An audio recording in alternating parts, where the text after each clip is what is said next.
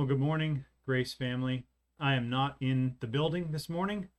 As may have been mentioned earlier, we had some symptoms show up in our home that we are hopeful only indicate something like a cold or strep throat or some other kind of good news that would only be good news in a season like this. Season that is scary. Seems like the numbers keep going up, and there is a lot of fear, a lot of different kinds of fear. And there is a right kind of fear, the kind of fear that expresses itself in caution, appropriate caution, especially on behalf of others. And we want to continue to commend that kind of fear. Uh, we also know that there are other kinds of fear that are not healthy. John the Apostle actually describes those kinds of fear and the remedy to them in next Sunday's passage. This is a passage that John Mawson, our John, has agreed to preach next Sunday. And the Apostle John refers to that kind of fear in verse 18 of 1 John 4 when he says, "There is no fear in love." He says what gets rid of that kind of fear. But perfect love casts out fear. So if we want to be able to make good distinctions between the kind of fear, caution, that really does love other people and the kind of fear that keeps us from loving other people, somehow we need to find this kind of perfect love that casts out that kind of fear. And we actually see that described in this morning's passage in 1 John 4, verses 7 through 12. I'm going to read it first. 1 John 4, verses 7 through 12. Beloved, let us love one another, for love is from God, and whoever loves has been born of God and knows God. Anyone who does not love does not know God, because God is love. In this the love of God was made manifest among us, that God sent his only Son into the world, so that we might live through him. In this is love, not that we have loved God, but that he loved us and sent his Son to be the propitiation for our sins. Beloved, if God so loved us, we also ought to love one another. No one has ever seen God. If we love one another, God abides in us, and his love is perfected in us. This is the word of the Lord for us this morning. John calls his readers, including us by extension, to love one another, and he includes himself in that call. There's a big call, we could say a big exhortation this morning to love one another. It's built into who we are as children of God. This is, as we're going to see, who God is, and we've seen that we've been called into his family. And so it just makes all the sense in the world that we would share this essential nature of God, especially in the way that we view and treat one another. John, as we've seen, writes with a marvelously woven poetic style. And when John wrote, he wrote to a culture of people that were much more used to learning by hearing than we're used to learning by hearing. Some of us naturally learn by hearing, some of us learn by seeing or by doing. But when John wrote, he wrote to a culture that would have been much more accustomed to auditory learning. We tend to be more visual. So one of the things that I want to try to do this morning, which I also tried to do last week, is to give us a visual picture of the impression that I think John intended for his readers to get by hearing his letter read. And I hope that this is helpful for you this morning. I'm going to display the text as I think John intended for it to be structured in people's minds as they listen to his letter being read in their congregation. And he starts simply with this, what we can call an exhortation to love one another. It really frames verses 7 through 11. We see it in verse 7, we see it in verse 11, this call to love one another. And as we listen to what John has said to his readers, we can join him in saying we have every reason to join our Father in doing this for one another, loving one another. In one sense, that's obvious, right? Who would listen to John say, let's love one another, and say, well, I don't think that's a good idea? We wouldn't do that in principle. And at the same time, we see in practice that we so often don't live up consistently to our principles. And so we have to be reminded. And so John does that. He does it over and over again. And here he frames this whole section with this call, let's love one another. We need that reminder. We need more than that reminder. So John fills that out. He's going to fill out what we could call that exhortation with an explanation of it in the second half of verse 7 through verse 8. And then he's going to give us an expression of what he explains, the way that God expresses his love in verses 9 and 10. And then he's going to call us to an extension of that love, an extension to one another, and an extension outward to show what the love of God is like by the way that it flows through us to one another. So we're going to see that exhortation, and you see those two things bound together in verses 7 and 11, and then in between them, we begin to see this explanation. John has told his readers, beloved, let us not love in word only, but in deed and in truth. And God has loved us in deed and in truth.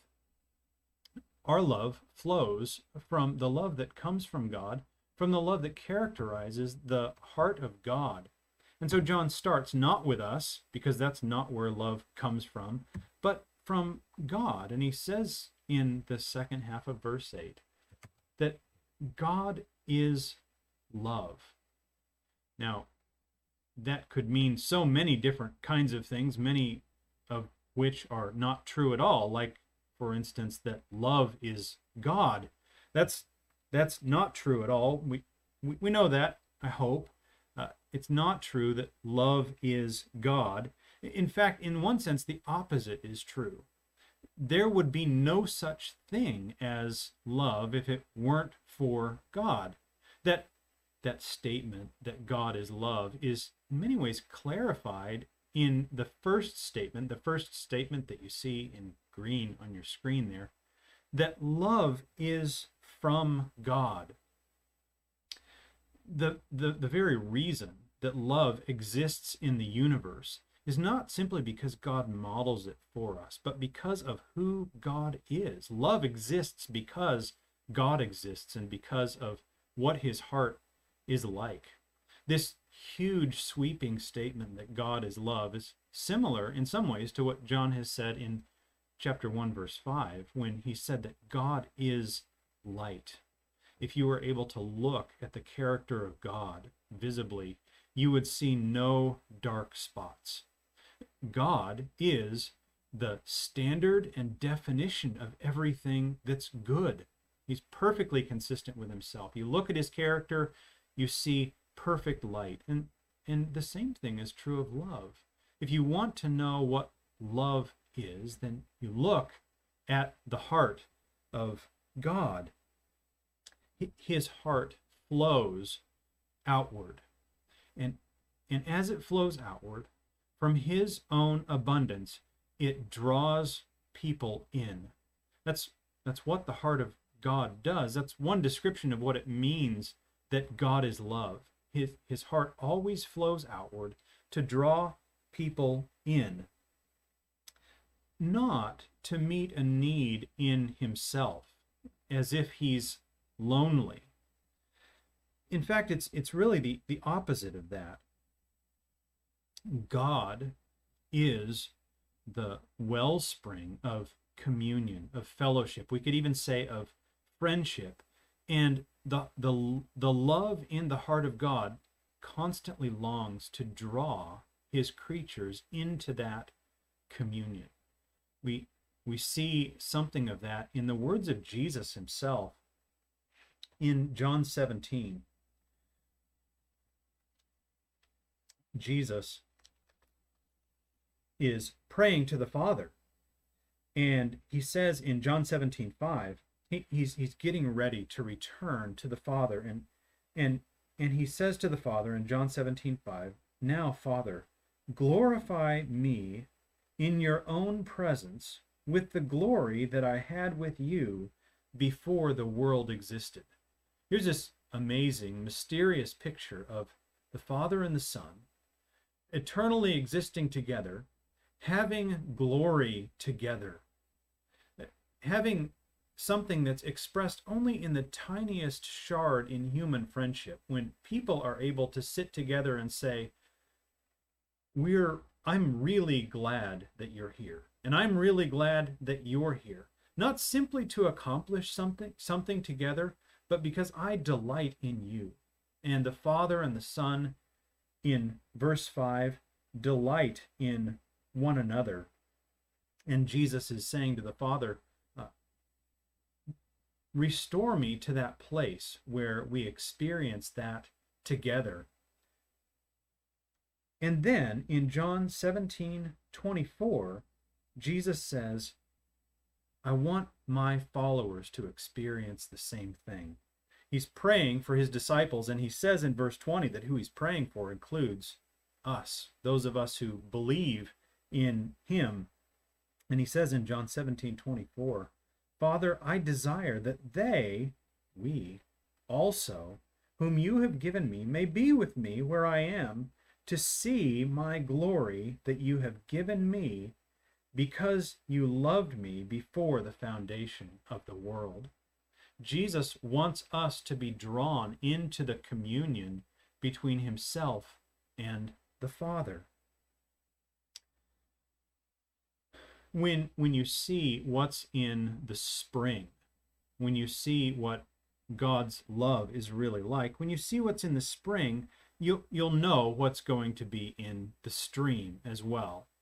And so it simply makes all the sense in the world when John says that whoever loves has been born of God and knows God. Anybody who's not part of that stream, anybody who doesn't love, doesn't know God, hasn't been connected to that spring. How does God give himself? How did he pour himself out in order to draw others in? A general description is good, powerful in itself. And at the same time, God did not love us in word only, but in deed and in truth. And so we see the expression of that deed and truth of God's love in verses 9 and 10, where God's love for us is actually expressed. These verses are very similar to one another. You may see that on your screen, I think, as some of the colors show up. You'll see that these verses are in many ways a repetition of one another. There's more of John's poetic emphasis here. He wants to leave an impression in his readers. So he does that in verses 9 and 10 by starting with a description of where we see God's love. In this, the love of God was made manifest. In this is love, verse 10.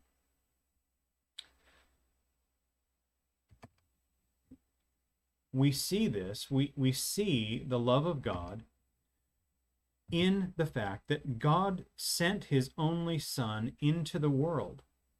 We see that in verse 10 as well, that he sent his Son.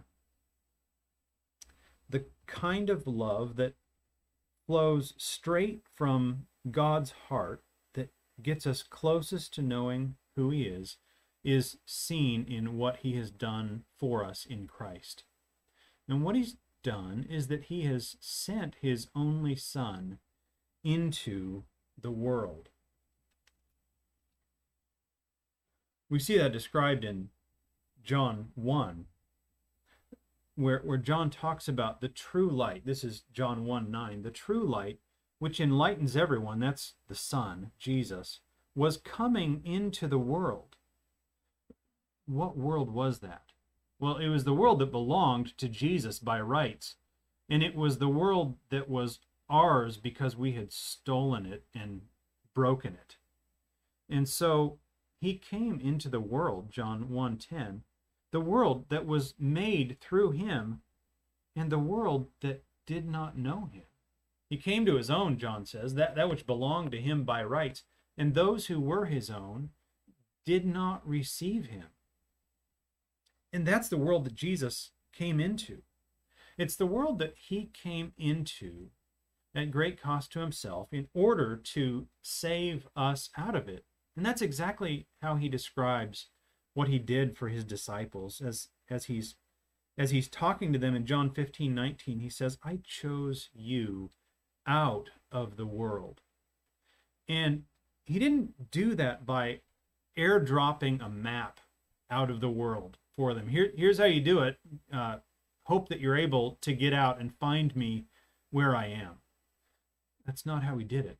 He drew near. He laid aside his glory. He came into the world that was our world because we had stolen it and broken it, in order to rescue us out of it. And that's exactly what John says when he describes in two different ways the purpose for which the Son came into the world, that we might live through him. Here we were, trapped in death, trapped in fear, and the Son came into the world. The Father sent the Son into the world to restore life for us, to give us life. The only way that he could do that was by dealing with our sin. The description of him giving us life through him is expanded in verse 10, that he sent his Son to be the propitiation for our sins. Jesus had to come into the world. He had to come into the world as God and as man, not only to give us an example, not only to bring us physical healing, though he did those things. He had to come into the world in order to be the only sufficient sacrifice and payment for everything that our sins deserved. He came to give us life by being the propitiation for our sins. John wants to drive home the point that this kind of love could not have originated from us. So even in these two verses where he repeats that here's where we see love, we see it in God sending his only Son. We see it in God sending his Son that we might live through him by his being the propitiation for our sins. In this little bridge in verse 10, by the way, he says, we see love not in the fact that we have loved God, but in the fact that he loved us. He is the spring. It had to come from him. And it had to come from him by sending his Son to be the propitiation for our sins. That is why loving one another is such a distinctive marker. Such a distinctive marker of who we are.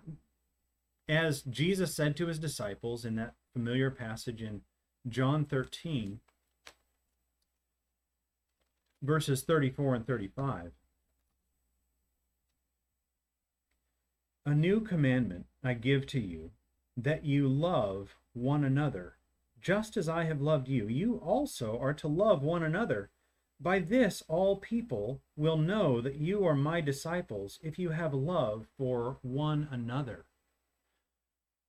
Not only that you would have love, Not only that you would love others, but in a very specific way that you would love one another. What's the point? The point is that when we love one another, we give concrete, direct expression to the reality of what Jesus has done for us by coming as a propitiation for our sins. It gives a tangible demonstration of the fact that not only my sins and not only your sins, but our sins have been paid for and removed. So when you receive me as a sinner, somebody who still troubles your life with my sin, when you do that as somebody who still troubles people's lives with your sin, when one sinner loves and welcomes and embraces another sinner in full view of that sinner's sins, it demands an explanation. It cannot simply be explained away by general human niceness. Something had to happen to make an ongoing, open relationship possible. Only one thing. The one thing that John keeps bringing us back to, the same thing that he keeps urging his readers to hold on to, the only thing that could have brought us as sinners into an ongoing, open relationship with God himself. And that is Jesus as the propitiation for our sins. When we love one another, we hold out to one another and to the watching world the life that Jesus offers, the life that John longs for his readers to hear about and to find by trusting in the name of Jesus. And so John wants his readers to extend that expression, that explanation of God's love. And we see that in verse 12. No one has ever seen God. God is invisible to the world. And yet there is a way for us to demonstrate him. There's a way for God to live visibly in us before the world. The world hasn't seen God as he is, but if we love one another, God abides in us, and his love is perfected in us. Well, what does it mean that his love is perfected in us? Does it mean that we love perfectly? Not in this life. It does mean that we love actually. And when we do, when the love that flows from the spring of God's heart, because Jesus has brought us into it, when that becomes a stream that flows through us to one another, God's love finds its intended purpose in our lives.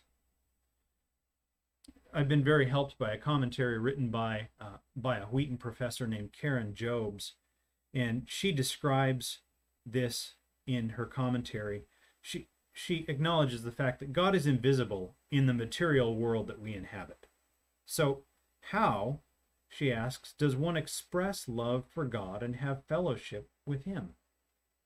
Consistently, the New Testament speaks of love for God in terms of relationship with his people, over and over and over. She says, biblically defined love for others is our appropriate expression of love for God. Therefore, when John uses this amazing description that God's love is perfected in us, John is saying that God's love for us reaches its intended completion or goal when we in turn express love for others, completing the reciprocity between God and his people. God's love, because it is limitless, always flows out. God is love in that sense. It always flows out. It flows out to you. And the well never runs dry. When that spring empties into you as a stream, there's only one way for it to find its intended purpose, and that is for it to flow through you to others, and in a very special way to others who are special recipients of God's love, to one another. There's always more to give. People need to see that, and they need to be able to experience it. As we reach out, there are initiatives right now at Grace that are aimed at reaching out to others around us, even as the logistics for that are challenging. I think you can anticipate more of those initiatives showing up in the future as well. And as we reach out, we need a place for people when they're brought in. We need to have the kind of environment that says to them, you are welcome here, with the same kind of welcome that God has extended to us in Christ. That needs to say in the right way, you matter. You matter to us. You don't have to become like us in terms of our personalities or our natural preferences in order to be gladly welcomed here. We need a place, we need an environment that shows in human relationships God's approval of Christ's sacrifice on our behalf. When Jesus said, "It is finished, it is completed, it is perfected," God agreed. And as people begin to hear about Jesus, they need to be able to experience in a human environment what God's acceptance of Jesus' perfect sacrifice does. And they see that in our relationships with one another. We want to be able to offer that to people. We want to be able to offer that picture in increasing measure to them. We do that in many, many different ways. We have opportunities to practice that right now in a very difficult time, in a time where it's hard even to have connections with one another that give us that opportunity. And at the same time, we have an opportunity to care for one another in unique hardships that help to extend the love of God, that help to extend the care and comfort of Christ. An opportunity to do that is unique, and that we want to make sure that we in a sense take full advantage of, that we care for one another well. A friend expressed to me this week that in the midst of all these hardships, doctors and nurses feel forgotten. Doctors and nurses are in just a grueling time, and it can especially feel when people don't care for the medical implications of their choices. It can feel like, you know what, we're left out to dry. We're trying to help people, and we're becoming outnumbered, and we need help from the broader community. We feel forgotten. Doctors and nurses feel forgotten. Other people feel forgotten as well. People who are especially medically fragile probably feel forgotten. Governors probably feel forgotten. People who are in various levels of leadership, who have judgment calls to make, feel like people aren't noticing what life is like for them. They feel demands made on them, and they don't feel like people recognize what it takes. They feel forgotten. So one of the ways that we can love one another, that we can give ourselves, that we can extend the life of Jesus to one another, is by helping people to feel unforgotten. In a way that mirrors in a very small way what Jesus did by entering into one another's worlds. That can be scary. It can be a fearful thing to do. It can be really tempting to just airdrop and to drop maybe prepackaged expressions, to love in word only, to tell people that well, we hope that you're doing okay. We hope you're staying sane. Please stay healthy. Take care of yourself. All those things can express genuine care. None of them necessarily loves in deed and in truth. I saw an article posted this week. Some of you know Ben Bartlett. Ben posted an article, an opinion piece by David Brooks in the New York Times this week that I just found to be a gold mine of wisdom in terms of entering one another's worlds at a time when maybe all of us in some way feel forgotten.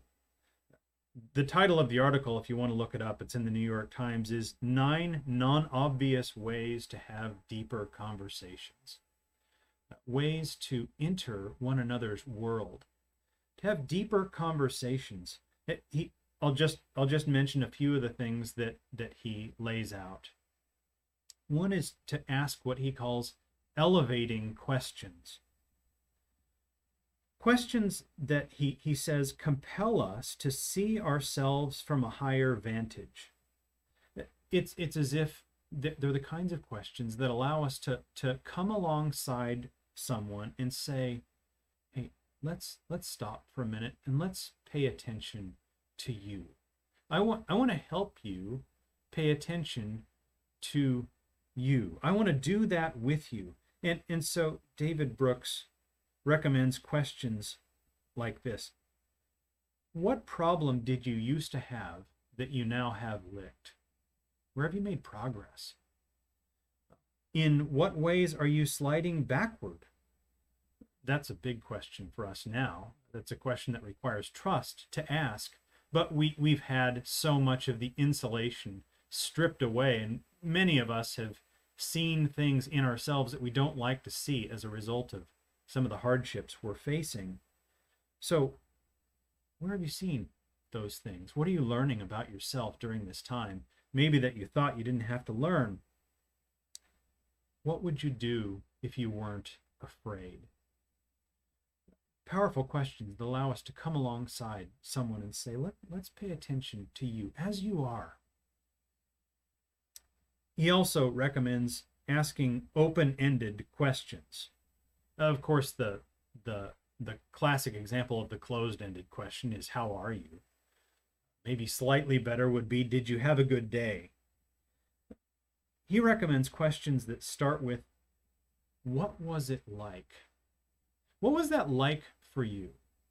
Amy has had experience of asking that question of people, and it opens the floodgates of people telling their story, people that she has never met before, and she can stand there listening to the story of someone she's never met simply because she asked, what was that like for you? And showed with her eyes that she was interested in knowing. What was it like for you? Deeper conversation, David Brooks says, deeper conversation builds trust, the oxygen of society, exactly what we're missing right now. It can be scary to enter one another's worlds, to love one another in that way. But Jesus, by entering our world, has already secured our safe passage out. We want to give people a picture of that safe passage. We do that by being the stream that's connected to the spring of God who is love. And we express that by loving one another. Father, we need your help with this.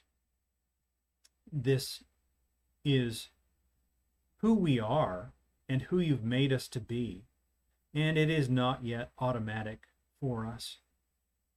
So I pray that you, by your Spirit, would implant your word in us and cause it to bear the fruit that expresses itself in your love for us to one another, that the world might look at it and see you as you are.